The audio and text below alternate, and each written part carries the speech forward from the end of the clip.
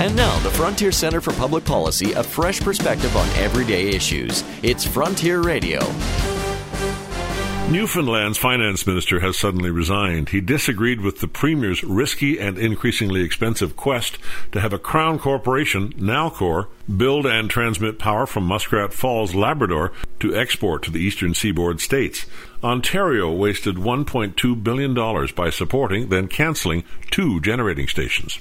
Before that, the province offered contracts to solar power operators at a price 6 times the average Ontario rate right before the cost of solar panels collapsed. This in a province where consumers are paying off $20 billion of losses on nuclear plants and power contracts.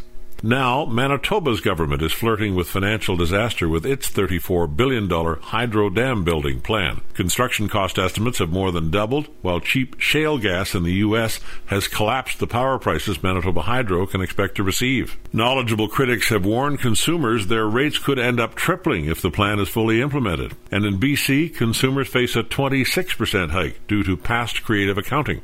If consumers were served by private companies with shareholders' money at risk, not consumers or taxpayers, fewer financially ruinous electricity schemes by politicians would be possible. Join us again next week for more thoughts on the frontier. For more on electricity and Crown Corporation policy, visit our website, fcpp.org. This has been Frontier Radio, sponsored by the Frontier Center for Public Policy.